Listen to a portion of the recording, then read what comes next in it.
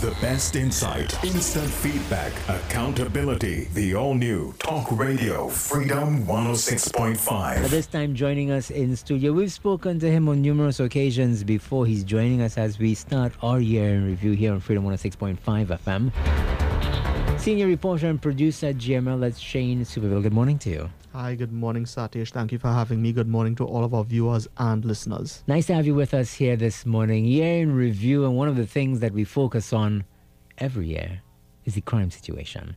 And in focusing on the crime situation, first, foremost, front burner, the murder stat.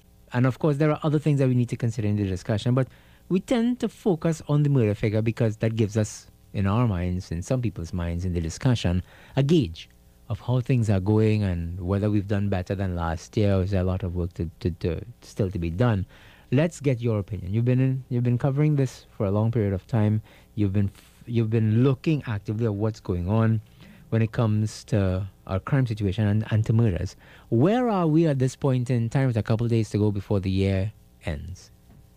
Good morning again, Satish. Thank you for having me. Well, at this time, the last batch of figures I would have gotten would have been on Christmas Eve, December 24th. And those figures for the year thus far in 2023, they have been 558 murders compared to 591 for the same period last year. So there is a noticeable decline in the number of murders reported for the year thus far. And just to kind of give you some background context as well, we ended last year, 2022, with at least 605 murders, the highest number of murders in local history, which means that it was a very significant year for us. It was a very bad year for a lot of people, and a lot of eyes turned to the state agencies, the TTPS, the TT Prison Service, the regiment, the SSA as well, to sort of kind of get a handle on where we would be going with this.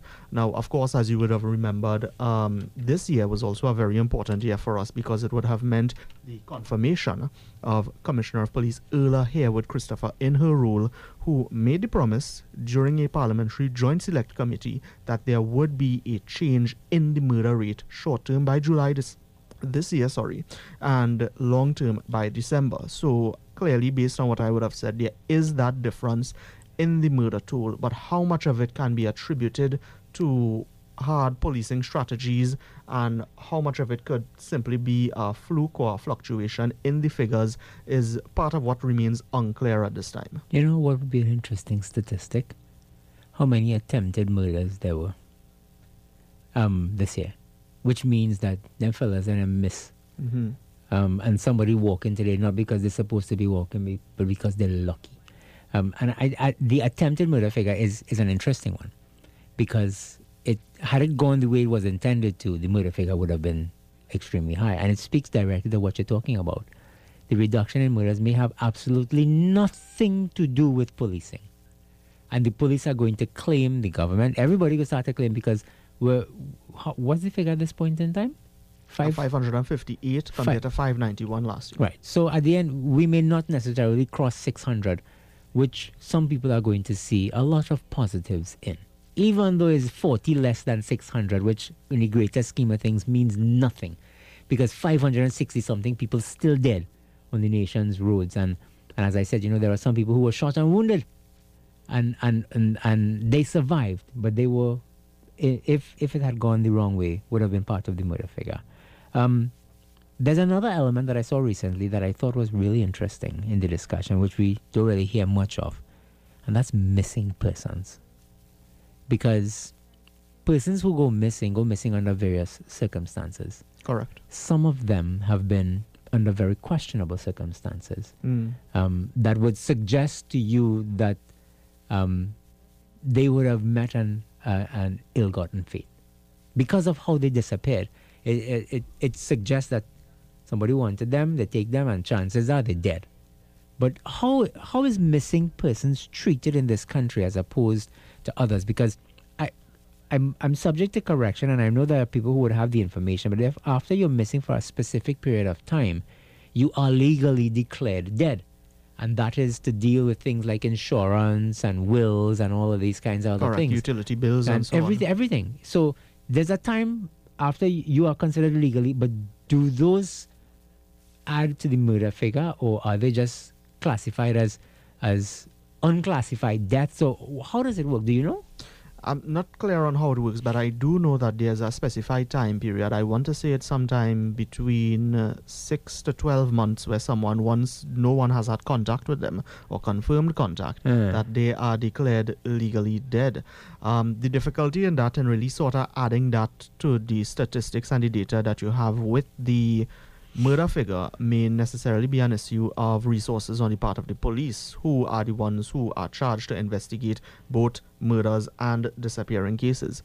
I think that there's a concern, and I'm also subject to correction on this, in terms of the resources that would be used to try and confirm conclusively whether or not someone is dead, as this would fall squarely within the realm of the Homicide Bureau of Investigation. So effectively what it would mean is that the homicide officers now have to not only investigate and deal with matters of people who they know are dead, but also have to investigate cases to verify beyond a shadow of a doubt in a court of law whether or not someone is dead and not up for presumption. If you add those two figures together, you get an astronomical figure. It crosses 1,000. And that's something to sit up and take notice of. It really is. But usually when we have these discussions, we focus on trends. And we look back at, well, this year, the majority of people who were murdered were they gang related? Was it part of the crime that we're seeing? How many of these were persons who were innocent victims or bystanders, or how many of it was domestic and so on? What did we see this year? Well, gang-related definitely falls or is the major contributor to the murder toll of what we would have seen this year. And you said something very interesting in the sense of innocent bystanders. One thing I'd just like to put out there for the record is that even if you are an innocent bystander, let's say Satish and Shane are having a conversation, the gunmen are coming for Shane, not Satish, but yet for whatever reason you end up getting killed as well. It doesn't necessarily mean that you were a gang member or you were involved in anything, but how the investigation works is that it would still be qualified, or it would still be categorized as a gang-related killing. But just to answer your question, yes, gang violence continues to be a major concern to the TTPS at this time. If you recall, there were various flare-ups of gang violence across TNT, particularly across the East-West corridor from January up until November, beginning with the killings we would have seen in Freeman Road and Trainline Village in St. Augustine, going through to a bout of violence we saw in San Juan and Mova, taking you right through to a batch of killings we would have seen in Caranage, even further down to Arima, and even most recently in East Port of Spain and Lavantil, between the 6 and the 7 gangs. So it still is a major concern, despite it being somewhat noticeably less than what we would have seen last year. One of the things, I haven't been to a press conference in years, but one of the things that I find so interesting all the time, we continue to be told whenever a gang member is killed, all the information about them. Police know who they are, where they live in, what they used to do, what they eat for breakfast, how many outside women they have, how many children there's, that what they're dealing in, everything. Police know every single thing about them when they're dead. But while they're alive, we can't seem to bring these very same people to justice. No, as a citizen, forget Satish Mahabir, the media worker, but as a citizen, my first question is, well, how does something like that happen? How do you justify to me that we have the Grace, whichever gang, whatever that is, and every time you talk to the police is about something to anti-gang. We have anti-gang legislation, we have all kinds of things now. Anti-gang task force. Every single thing that you could think about. But we don't seem to be bringing the gangs to justice. And as somebody who's been reporting, I'm positive that would have been something that would have stand out to you at some point in time. Have questions been asked to the authorities? Because we get this time-old statement, well, we have all the information, but we can't turn it into evidence. Very correct. I find that to be unacceptable. And I'll tell you why I find it unacceptable. Is because they get in all the kind of resources that they need. Is it that they are incompetent? And I think that's a question that should be posed directly on behalf of the citizenry. Are all the mechanisms that are supposed to deal with gangs incompetent? Because you can't tell me that for decades let's go back to Martin Joseph. Martin Joseph stand up in Parliament in this country and tell us all the gangs we have. He identify which gang from where and how much gang members they have and this and that and the next and the Where other. they live, where and they all of that. operate. And more than a decade later, we still can't deal with them. What's your experience? I think, well, first of all, you're very correct. You know, one of the most common responses we've gotten, especially when we ask these kind of questions, is that intelligence, which is the raw information, what you just described, doesn't necessarily translate in terms of evidence. And I agree, it can be really frustrating to get that response time and time again. But what I will say is that as much as the TTPS and the other law enforcement agencies may be responsible and really have to take the lead in this, they can't be the only one to accept the quote-unquote blame as I speak. For instance, I was just speaking about the gang war that began, one of the most recent bouts of gang violence we saw in East Port of Spain. That was sparked by the murder of a purported underworld figure in Diego Martin, I want to say on the night of October 31st. And within hours later, 4 people were killed in Belmont, hours later that very same night. This was a person who was held with multiple guns, was part of a murder inquiry, and went before the court, but for some reason, which I still don't know the answer to, was given bail. So as much as we would like to, kind of act and beat up on the police in that regard as to how this continues to happen, I think the judiciary and the courts also need to sort of take a step up in this regard and really sort of assess how they treat with certain criminal matters, especially in matters with people who have a very lengthy, very clear rap sheet on what they've done and what they are capable of doing if they have access to that kind of bail and are able to get back out on the street. It just seems as though, as a country, we have not been able to deal with the issue of gangs. We are not the only country in the world that has an issue with criminal gangs. You'd be naive to think that it's a Trinidad and Tobago thing. It's all over the world. I mean, and some of these are very well known in the U.S. You have the Bloods and the Crips and all these identified by colors and all these kinds of things. But while those discussions are justified, say, well, here it's not a Trinidad and Tobago thing, I'm not satisfied that we continue to spend billions of dollars on national security and we don't seem to be making any kind of headway. We have about 40 murders less than we did last year at this point in time. The police commissioner and others go come now at the end of the year and they're going to boast about that and say, yes, we have reached 600, but 500 and something people dead. It's still unacceptable. It's still unacceptable, and I don't know what's necessary for us to get this all-out onslaught on the criminals and the gangs in this country. What more do we need? We go hear now about whistleblower legislation. We go hear about what's the other one? Polygraph testing and everything else. But how are we incompetent to deal with it outside of those two pieces of legislation? And we went back into all the various things that we have, the grace and the this and the that and the next and the other and everything else. I don't think we're going to get it. If we don't get a handle on the gangs, we will not get a handle on the crime. Correct. Because we've been told that the gangs are responsible for the majority of the crimes. I'm positive you interact with police officers. What are some of the things that police officers are saying frustrate them in getting the job done? Well, just to kind of go back to the point I would have made earlier, just the cooperation they would have been getting, or the responses they would have been getting, I should say, from the judiciary, and really what happens to a suspect when you arrest them. You charge them, you lay your evidence towards the prosecutor who will be trying to get this person off the street to say this is what they would have been doing and this is what we believe they are likely to do if they are returned to the street. One of the most frustrating things for them, at least, has been the lack or the apparent lack of coordination between various units of the TTPS as well. I spoke to several homicide officers recently for my own year in review story for Guardian, and one of the major complaints is the sort of disjointed approach that other specialized intelligence units sometimes have towards investigators from the Homicide Bureau of Investigations. There's still a lot of mistrust. They don't seem to be on the same page a lot of times, and vital information that can go towards really putting someone behind bars is often left out, either absent-mindedly or sometimes even deliberately so. There's also the issue of a lack of resources to get certain things done, either in terms of equipment or manpower itself.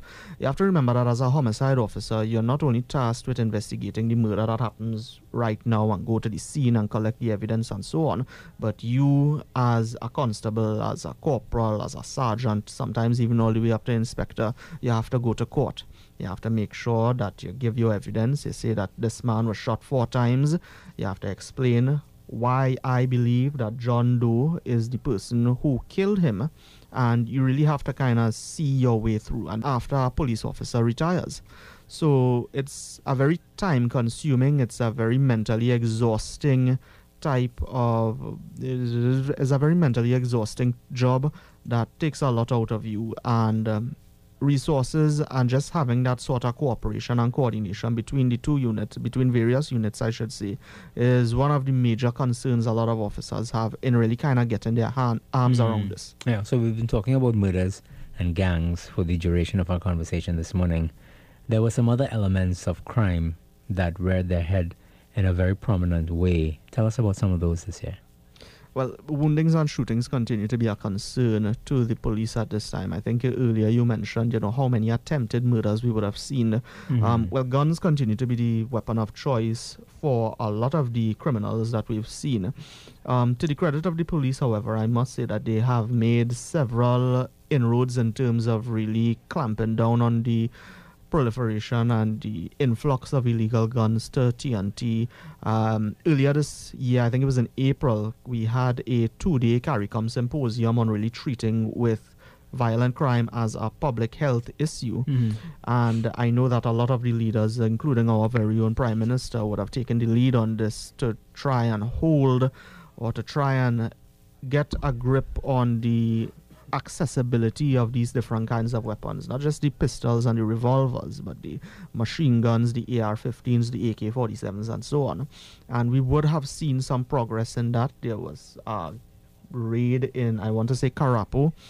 Not too long after that, there was also subsequent raids, the very highly publicized gun haul we would have seen in Santa Cruz from members of the Interagency Task Force and later on in Princestown. So one of the arguments that have been put forward for the drop in the murder toll is the successes in really getting the guns off the streets.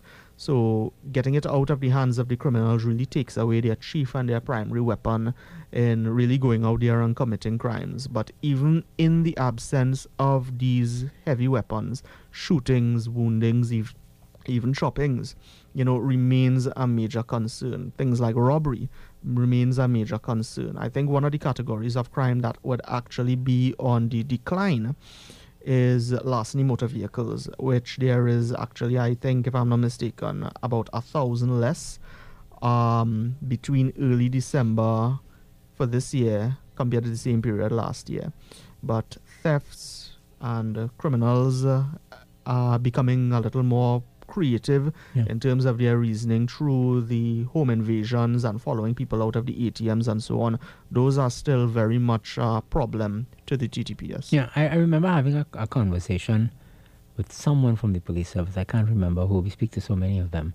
And I was telling the person that, I've always suggested that if the police deal with stolen vehicles, they will directly deal with crime.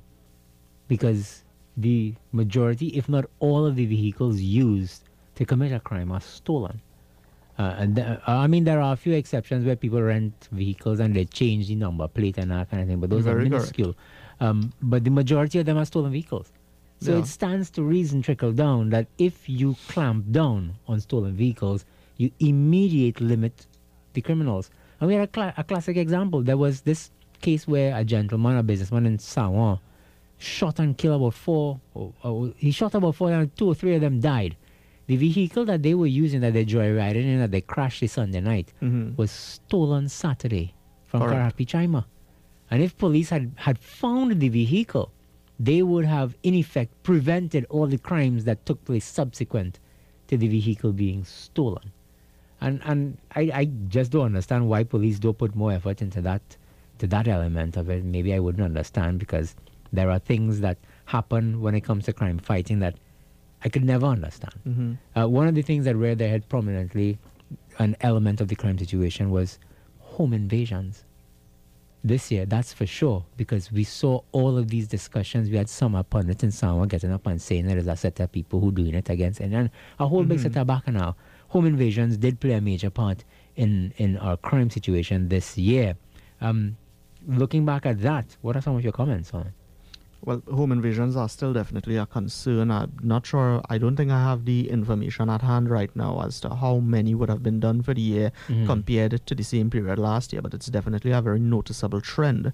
One of the things I would have noticed is that most of the home invasions, and this was actually told to me by one of the police officers I interviewed for my year in review story, is that the very same gangs who are responsible for the murders and the gang warfare and the bloodshed that we've been seeing throughout the year are the very same ones who are doing these home invasions on more than one occasion. And I don't know if you would have remembered this, but there have been a lot of home invasions in some semi-rural, sometimes even what you would consider to be gated communities. And when you track down the suspects, they are coming from places like Beetham, they're coming from places like Sealots, they're coming from as far north as Belmont. In fact, I think a very popular grocery store franchise owner who was robbed at his home in the Southern Division, the suspects held for that were held during a roadblock in Belmont months later.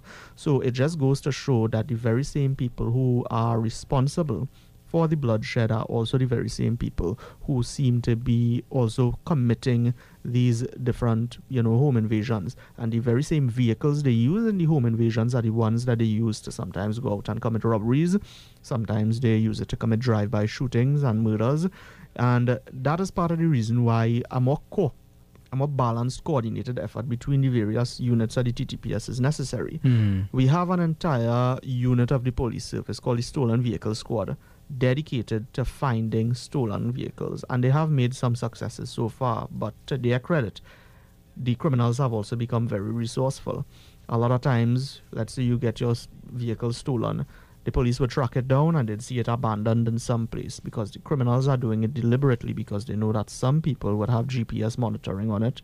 They would have various other systems in place to indicate where this vehicle is at this particular time. So they would deliberately abandon it somewhere and wait for the police to come rather than getting caught with the vehicle itself. Yeah. Them boys and them smart. Let me just put it here that way. And they're very resourceful. They, from what we've seen, they broaden their prospects and widen their portfolio, because we spoke to criminologist Darius Figuera some time ago, and he went into great detail to tell us how the crime has shifted. And the number of home invasions and carjackings that we are seeing, he said, is not random. He said those are deliberate, and it's part of the new age of how the criminals operate. He said because the people who used to deal in drugs and this and that and the next and the other, they've become so big that they no longer need some of these henchmen. They no longer need the police or this one or whoever else they was bribing at the point in time. They operate on a level that is above that. And what we see now is, just as you have tiers in anything, in various levels, you have now these criminals who see home invasions and the carjackings and all these other things as their business, their core business. That's correct. That's their bread and butter. What I find interesting is the market for all this stolen stuff. If them fellas couldn't sell it, they wouldn't take it. Who buying it? I have not seen a story. I have not heard a report. I have not seen a question asked at any one of these police briefings about that. Where all this stolen stuff going? And I think that's a valid question, because buying stolen stuff is against the law. Correct. We should be charging some of these people who looking to get a TV for aisle 500 and all of that kind of thing when these fellas come back. But it's just another element of a long, long discussion. I want to thank you for being with us here this morning. Thank you for having me. And giving us an insight into this. This may sound, I don't want to sound pessimistic, but I hope that next year, after Christmas, when we speak again, that the situation may be a bit different to what we're facing at this point in time. I want to thank you for being with us, ladies and gentlemen. You've been listening this morning to our discussion, our year in review, with our special guest here this morning. That's Shane Superville, senior reporter and producer at GML. This is where we drop the curtains. The best insight, instant feedback, accountability. The all-new Talk Radio Freedom 106.5.